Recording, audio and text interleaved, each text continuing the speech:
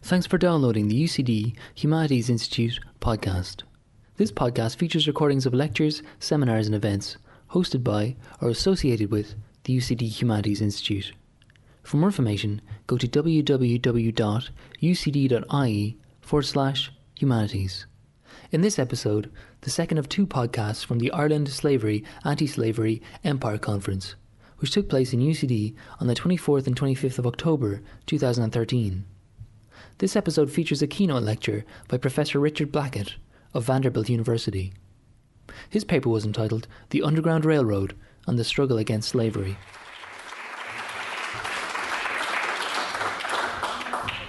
When I was a kid growing up in Trinidad, we had an old neighbor, a lady named Rose Holder, who we used to beseech every evening to come over to our house and sit on the porch or the veranda or the gallery, as we call it in Trinidad, and tell us stories.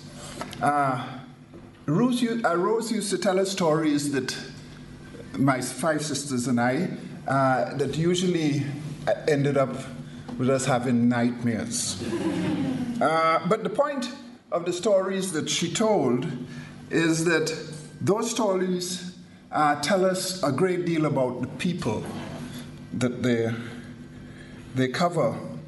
There's no doubt that these stories tend to fade over time. The trick for the teller is to find ways to remember.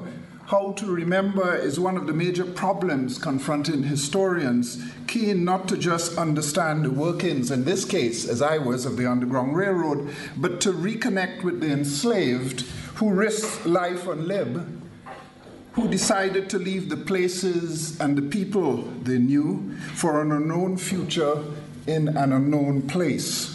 The act of leaving can tell us a great deal about the many ways they endured and resisted being crushed by the hammer of oppression. But it also tells us something about their passion for freedom and their notion of rights.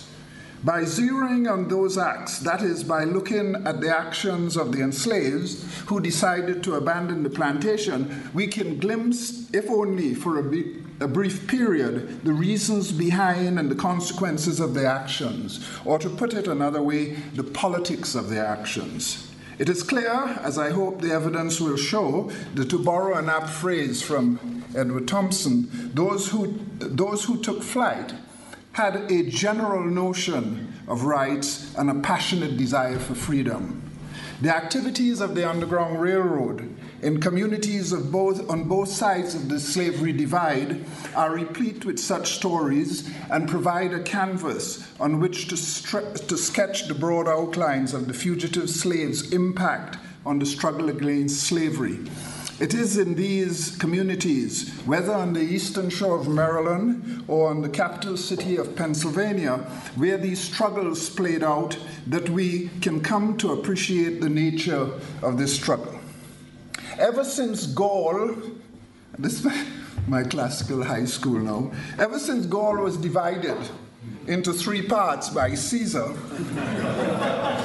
what you say? Historians have felt an obligation to do the same in anything we write. It's always, we make 3 points. I want to take a different tack and to tell 4 stories, which I hope will provide novel insights into the working of the Underground Railroad, the people who drove it, and its impact on the debate over the future of slavery in the United States.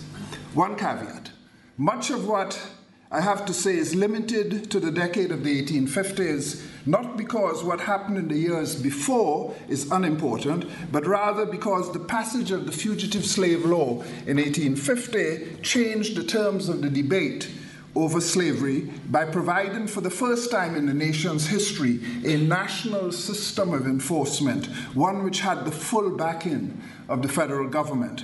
As a result, slave escapes came to assume greater political significance. Recapturing those who ran away became for many a measure of the country's willingness to live up to its constitutional obligation to return what we call under the Constitution fugitives from labor. Failure to do so, many were convinced, only chipped away at the tenuous links that kept the country together. Story 1. In early 1853, Henry W. Banks, described by his master as a clever and intelligent slave, escaped from Front Royal in the Shenandoah Valley of Virginia. And this is the time where I want you to imagine my PowerPoint. So it's right here. It is clear from the evidence that Banks had been planning his escape for some time. First, he persuaded his master, Edwin Massey, to hire him out to William F.M. Buck, ostensibly so he could be near his wife. Soon after his move, Massey got wind that Banks was planning to escape. Buck, the person who had hired him, did not give much credence to the story and persuaded Massey that Banks was settled and content. Months later, in the wake of another rumored escape, Massey made plans to sell Banks to a slave trader. Once again, Buck, who had hired him, came to his rescue. He was so convinced that Banks was settled that he arranged to have the terms of the hire changed by providing Massey, the owner of Banks, with a guarantee of $800 should Banks escape before the expiration of his contract. Not a good idea. Folks in Front Royal must have been surprised when in February, the least likely month to undertake an escape, Buck received a letter from Banks, postmarked New York City. The letter opens with a conventional salutation. "I find myself in a position," Banks wrote, "to address you a few lines, and I hope that they find you in as good health as I find myself." Banks asked to be remembered to family and friends, but made it absolutely clear he had no intention of returning. It is a curious letter, for it lays out for Buck Banks's route of escape. First, it says he went north through Washington County, located close to the Pennsylvania state line. Rather than cross into the free territory at this point, Banks chose to go southeast to Baltimore, where he spent 2 days before going on to Philadelphia, where he rested for one night, leaving the next day for New York City. That's what Banks said he did. Banks also declared his intention of moving on to either Albany or Buffalo, New York, which is way up north. There's no doubt the letter was meant to confuse potential slave catchers who Banks knew would be hot on his heels.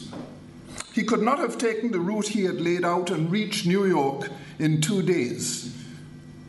The date his letter was written, 2 days after the date his letter was written to Buck. Neither Massey nor Buck was fooled by the ruse. Buck immediately contracted with a slave catcher business in Washington County in an effort to cut Banks off before he reached free soil. But unfortunately, the catchers were away on business.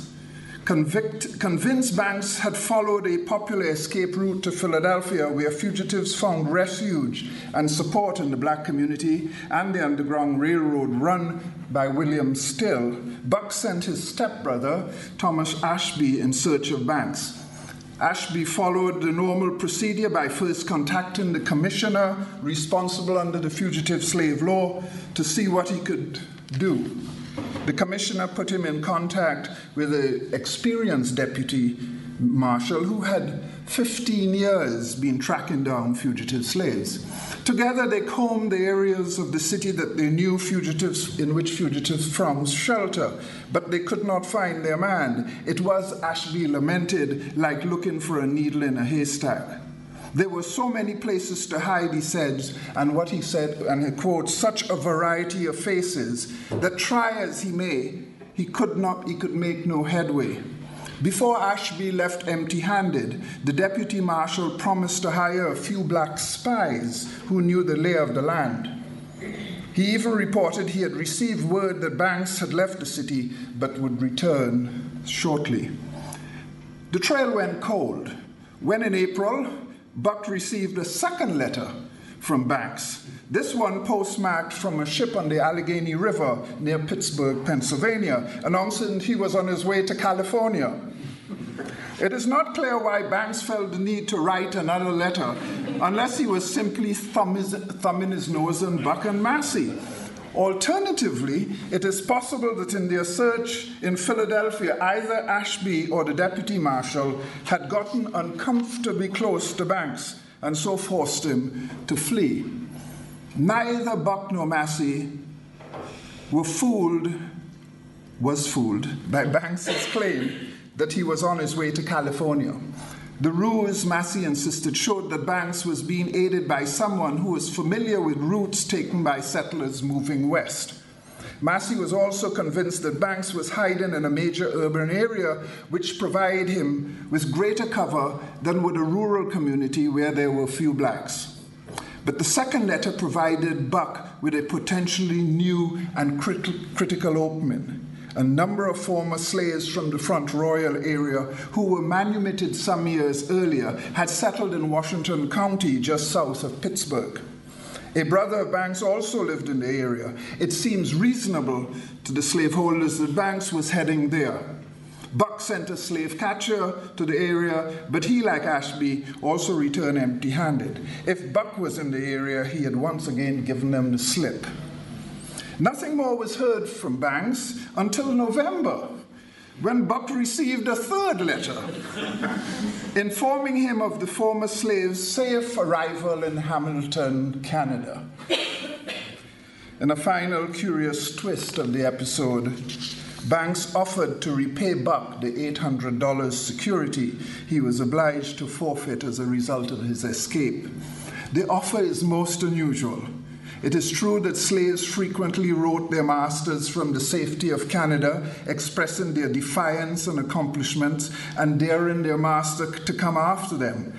They had arrived in free soil, and there they planned to stay. None of the letters I have found made such a gesture of possible reconciliation. Writing in May 1859, Jacob Whitney's was a fairly typical letter. He decided, he told his former master, and this is a quote, to take his field for Canada and let your conscience feel it in your pocket. It is a wonderful phrase. Banks chose to express his defiance differently. He might be willing to offer such gestures of reconciliation, but as he said in his first letter, he had absolutely no intention of returning to Front Royal. While the Banks escape speaks to the vulnerability of the slave system, especially in the Upper South, it also provides an opportunity to explore what Henry Bibb himself, a fugitive from Kentucky, aptly called the working of self-emancipation. Both Massey and Buck were convinced that other slaves and free blacks in and around Front Royal were privy to Banks's plan to escape and had aided him. There's even a suggestion that Banks had communicated with friends and family by letter, and that they in turn had informed him that Ashby was on his way to Philadelphia. The slaveholders were convinced there had been an exchange of letters between Banks and his black supporters, and that local postmasters had either not been vigilant enough or had colluded with Banks and his friends by delivering letters to them rather than following the usual procedure and first passing all letters addressed to slaves to their masters. But Massey may have been barking up the wrong tree. After all, Banks was literate, and so could have written passes for himself which would have eased his passage to free territory. But it is equally clear that Banks, like so many other slaves who escaped, kept in touch with family and friends they left behind by letter, either through the normal postal system or by courier. As far as masters were concerned, this was an intractable problem, one that they tried largely unsuccessfully to control through local laws and by pressuring postmasters to ensure that letters addressed to slaves were intercepted and read. There may have been other ways of communicating between the enslaved and family and friends they left behind, but there's little doubt that by the early 1850s, as the postal system became more efficient with the establishment of cheap postal charges, that the enslaved and those who found freedom in the North and Canada were able to exploit the system to stay in touch. But writing such letters was risky and dangerous business. Discovery usually spelled trouble. It was the discovery of a letter to the Reverend Jacob Curtis, a free black from his son of the same name, and a slave who had early escaped to Canada, that raised suspicion among authorities in Cambridge, Maryland. PowerPoint. They had long suspected that Green had been involved in helping slaves to escape from the Eastern Shore. The letter from the young Green informed his father of his successful and uneventful arrival in Canada, the friends he had met and made along the way, and suggested that the time was right to get the couple slaves with whom they had been working out of Maryland. The letter also showed that the Reverend Green, his father, had made a recent visit to Canada. The raid on Green's house also turned up a map tracing possible escape routes out of Maryland, a train table, and a copy of Uncle Tom's Cabin. In spite of the existence of the letter, the map, the train schedule, the authorities failed to show Green's connection to the recent increase of slave escapes from the area. But they temporarily managed to curtail the activities of the support system that Green had successfully organized by convicting him under an obscure 1841 state law that banned free blacks from possessing abolitionist literature and sentenced him for possession of Uncle Tom's Cabin to 10 years in the state penitentiary. Books matter.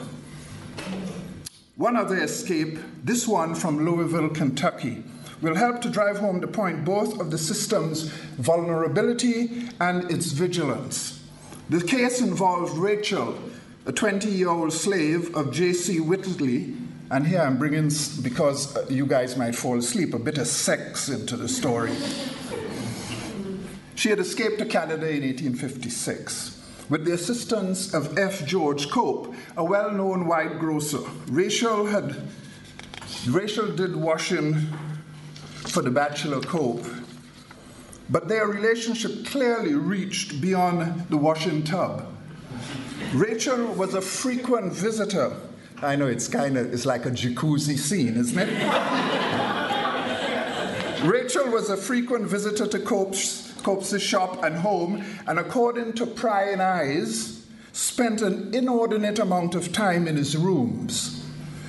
Cope later admitted that Rachel was, as he put it very poetically, his wife in heaven. That doesn't mean she was dead. It means that there was some kind of metaphysical. Cope had assisted Rachel in her escape with the understanding he would later join her in Canada once this excitement had blown over. But Cope may have been deceived. A month later, Rachel's owner visited her in Canada in an effort to persuade her to return. Rachel declined the kind offer, but she did hand over Cope's letter to her former owner. These letters would form the basis of the owner's suit against Cope for aiding in the escape of his slave. When the case did finally come to trial in 1859, the jury deadlocked, according to one wag, because there were too many amalgamating and kidnapping difficulties. Where's our amalgamating man? There you are. And the second trial, months later, Cope was found not guilty, by which time he had languished in prison for 2 years. Story 2.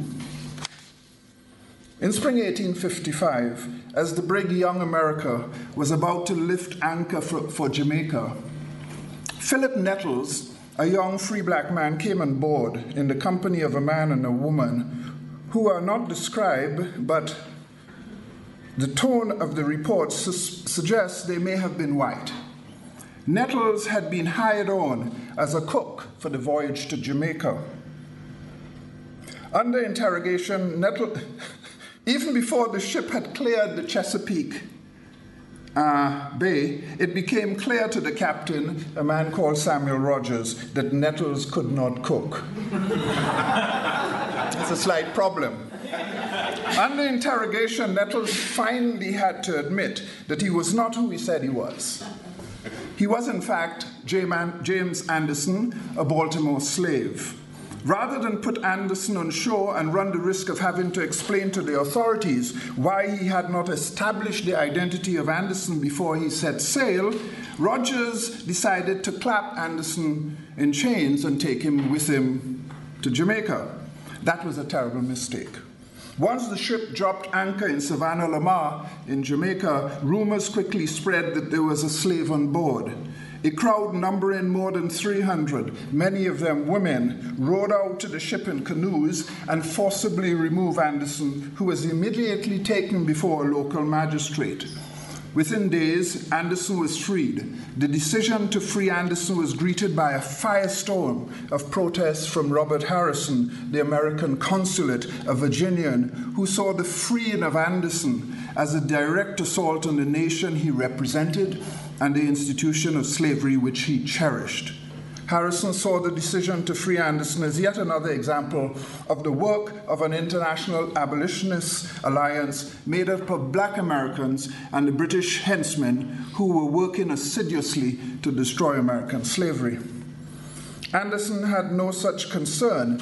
Like Henry Banks, he had devised a plan of escape, ostensibly aided by a white man and a woman who came on board the ship with him and who left before it sailed. But one should not underestimate the amount of planning that went into the escape, driven by Anderson's vision of a future away from slavery in Maryland.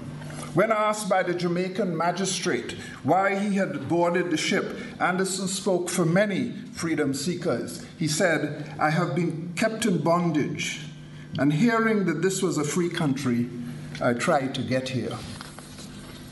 But there's another feature of the Anderson case that provides an insight into the workings of the Underground Railroad, and that is the speed with which black communities came to the assistance of fugitives in danger of recapture. Reports of the rescue give the impression that the folks of Savannah La Mar who had rescued Anderson may have acted spontaneously, but that is belied by the history of similar rescues of slaves from American ships. I have not been able to determine if the Jamaicans created any organizations to facilitate such rescues, but in the United States, such organizations were common in black communities in the free states. There were also complaints by slaveholders of the existence of support organizations among free blacks and slaves in slave states. Henry Banks, his owners were convinced, was assisted by such an organization in Front Royal. There's more than enough evidence of such organizations in such eastern port cities as Norfolk and Baltimore, where black seamen and stevedores played a vital role in facilitating slave escapes.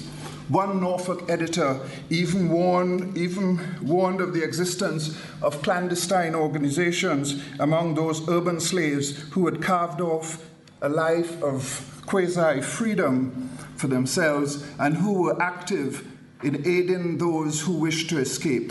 The black community is central to our understanding of Story 3. In August 1850, as Congress was putting the final touches to the Fugitive Slave Law, 8 slaves from Clark County in Virginia, Shenandoah Valley, not far from where Henry Banks was enslaved, arrived in Harrisburg, Pennsylvania, which is right here, followed closely by their masters and a group of slave catchers. 3 of the 8, Samuel Wilson, George Brooks, and another known only as Billy, decided to break their journey in the city while the others chose to move on further north. The choice to stay was not unusual. The state capital especially, and the area more generally, had long been a favored location for those escaping slavery from Maryland and Virginia. The area was close enough to their former homes, which meant they could keep in touch with family and friends. The city's black community also had a reputation for protecting those who came amongst them. It was estimated at the time that there were 150 fugitives living there, and that over the years they had established for themselves a life in the city. The decision by the 3 to stay in the city proved disastrous. Soon after their arrival, their masters and then had them arrested not as fugitives from labor, but for stealing a few horses in their bid to escape. The three were brought before a state judge who ruled in their favor. There was no evidence, the judge ruled, that the horses were stolen, only that they had been used to effect an escape, at the end of which they were released and reclaimed by their owners. The three were represented by two prominent local white lawyers with strong anti-slavery credentials hired by the black community. The details of what followed are unclear. When the slaveholders attempted to seize the three in spite of the judge's ruling, they resisted. Blacks in the crowd gathered outside the court to intervene. In the ensuing melee, a number of blacks were injured, as was Wilson and Brooks. But in the scuffle, Billy was hustled away by about 20 blacks who provided him with a pistol and got him safely out of town and to freedom in Canada. A number of arrests were made, including blacks who were suspected of taking part in the assault, as well as the slave-catching party. But by the date of the judge's ruling, the slaveholders had another recourse available to them: the recently signed Fugitive Slave Law, which had established commissioners in each county whose responsibility it was to adjudicate fugitive slave cases. Typically, those who held these posts were political appointees committed to enforcement of the new law in spite of widespread local opposition. The Harrisburg commissioner, a man called Richard McAllister, was typical of those who served in the position. A Democrat with strong connections to the South, he would over the next 3 years rule unfailingly in favor of the claimants. Following the state judge's ruling, McAllister issued a writ of arrest for the three under the terms of the new fugitive slave law. The black community immediately rallied, packing the commissioner's office and keeping vigil in the street outside. Refusing to allow any legal representation, McAllister ruled in favor of the slaveholders and called out a posse to ensure that their safe return to Virginia. But the commissioner faced a quandary. Under an 1847 state law, no state prison could be used to hold fugitives while they awaited rendition. But with the assurance that the new law would cover all expenses of rendition, McAllister's posse was large and intimidating enough to ensure the return of Wilson and Brooks. While slaveholders in search of their escaped slave found a sympathetic officer in Harrisburg, the black community, by their actions, did all they could to make life difficult for the commissioner and slave catchers. Over the next 15 months, McAllister heard 7 additional cases ruling in favor of the claimants in each. At least the law in Harrisburg was being enforced, but even here, the black community continued to challenge the commissioners and the law's authority to return slaves, both by insisting, in spite of the law's prohibition, that the suspects be given a legal representation. This they buttressed by constant agitation that, on many occasions, threatened open violence. In one instance, they attempted to set fire to the hotel where the slave catchers were holding the slave prior to his return. While all the suspected slaves brought before McAllister were returned, the social and political tensions the law and its enforcement generated in the city would lead, by 1853, to the electoral defeat of all those who had worked with the commissioner as marshals. McAllister also fell out of favor.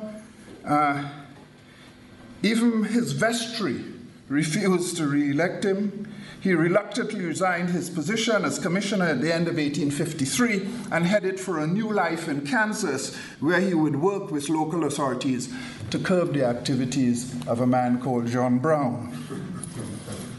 The calculus of fugitive slave cases in Harrisburg would seem to suggest, as many historians have, that the law was enforced successfully.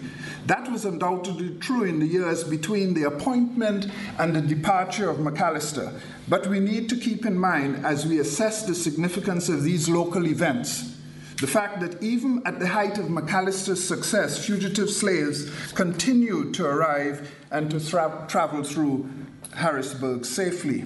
The extent of that flow is impossible to calculate because it happened out of sight of the authorities and so is largely lost to history. What we do know is there were no other incidents in the 6 years between the departure of McAllister and the capture of another fugitive slave in 1859. In the latter case, the fugitive was quickly removed to Philadelphia in an effort to avoid the ire of the black community.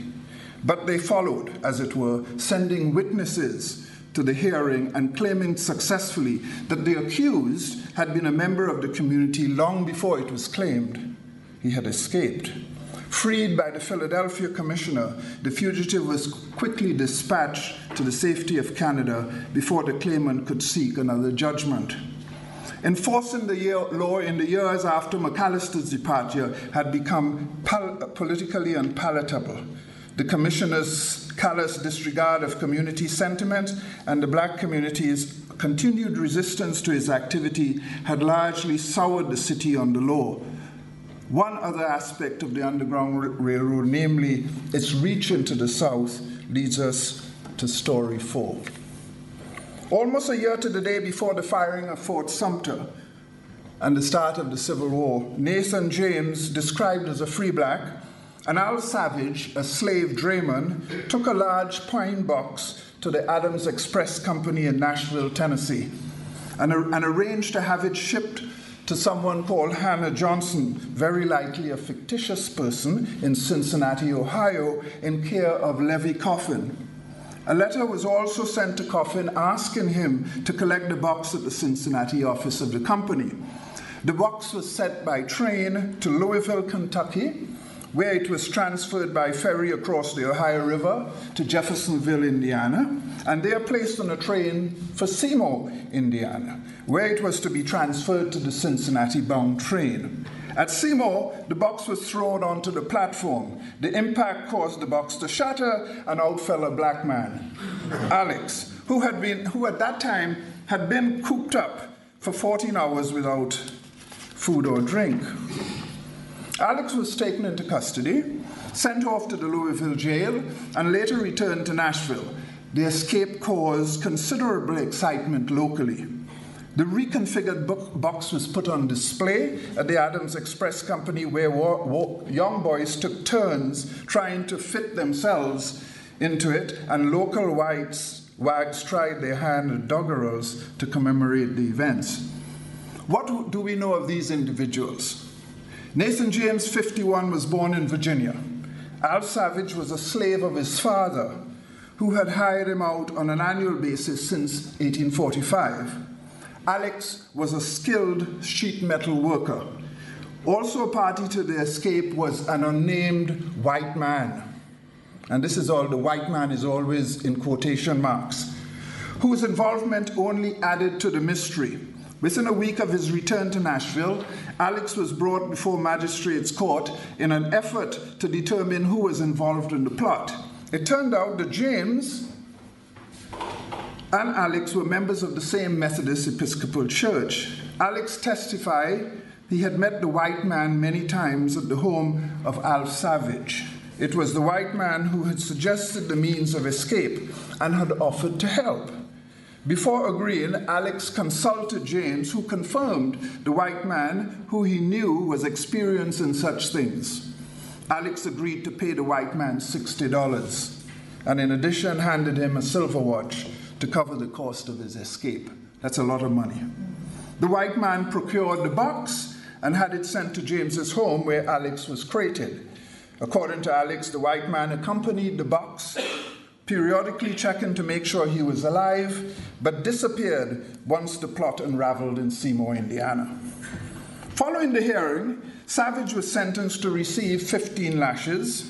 James was bound over to appear in the next court session, where it was discovered, to the surprise of many, that he was not a free man, but as was thought, but was in fact a slave who had escaped from Virginia some years earlier, and rather than going north, had chosen to settle in Nashville. He was sentenced to serve time in prison, but the length of his sentence is unknown. Not surprisingly, local and regional newspapers thought they saw the hand of the Underground Railroad in the plot.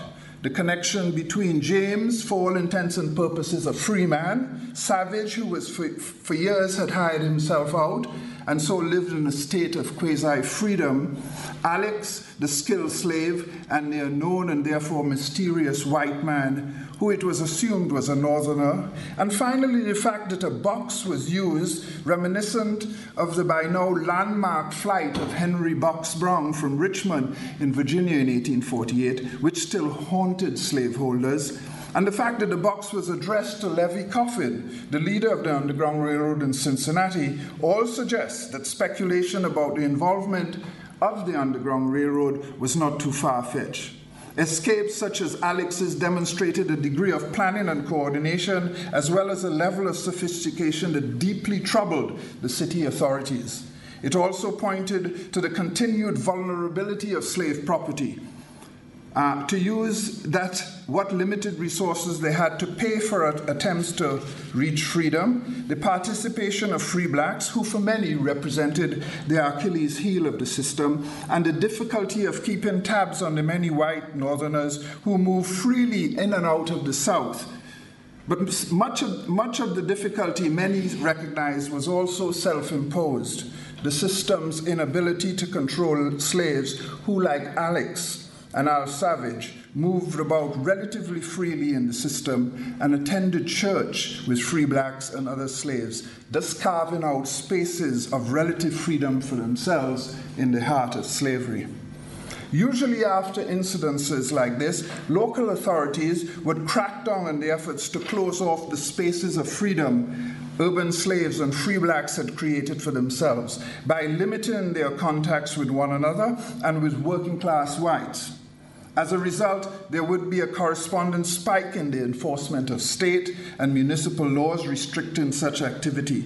At such times, local newspapers would be filled with reports of efforts to clamp down on these violations of municipal ordinances. But if newspaper court reports are a measure of municipalities' commitment to enforcement, it quickly becomes apparent that, over time, such enforcement invariably eased and slaves and free blacks returned to their old activities.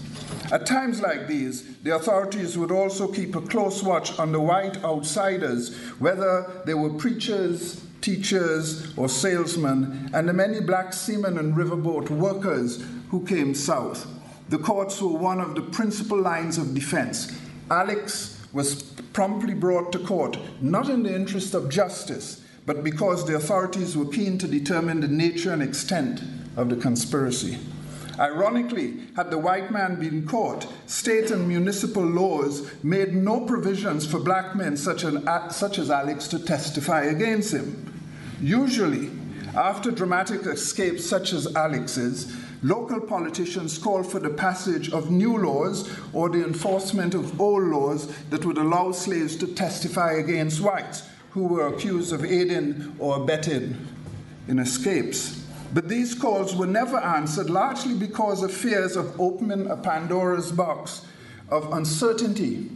Once blacks were allowed, even in such limited circumstances, to testify against whites, there was no denying the likelihood such opportunities could be expanded to include other cases. But Southern states did register a measure of success in their efforts to curtail these activities. The annual reports compiled by state penitentiary directors during the 1850s shows a marked increase in the number of those, both black and white, who were imprisoned for enticing, aiding, or abetting slaves to escape. While it is not possible to determine from these reports if those involved came from the South or from the North as part of the Underground Railroad, they were in most cases born in the North. What then is the significance of these stories? When compared to the number of those held in slavery, which in 1850 stood in excess of 3 million, those who sought their freedom in the North, Canada, Mexico, the Caribbean, or even the Indian nations of the West, were comparatively few. Some historians have estimated that over time, an average of 1,000 slaves escaped annually, a relative drop in the bucket. But the numbers belie their actions' impact on the politics of slavery. What those stories tell us is the need to burrow deeply into local records if we wish to understand the impact escapes had on the politics of slavery. As I have said elsewhere, the politics of scale matters. It helps us to understand, for instance, why following a spike in the number of runaways from Berlin in eastern shores of Maryland, an area whose economy was heavily dependent on slave labor, slaveholders promptly took actions locally and in the state capital to defend their interests. There and elsewhere, they created defense associations to curtail escapes, called conventions to demand that municipal, state, and federal government act to protect their investment and way of life. Much of the rationale and hysteria behind such calls involved the threat of outsiders, be they from the north, or as in the case of the U.S. Consul in Jamaica, from an alliance of foreigners, usually the British, and their black and white abolitionist allies.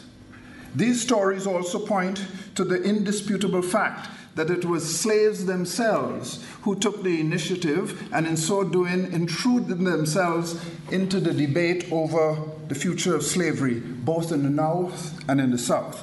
Their actions disrupted local economic and social and political order.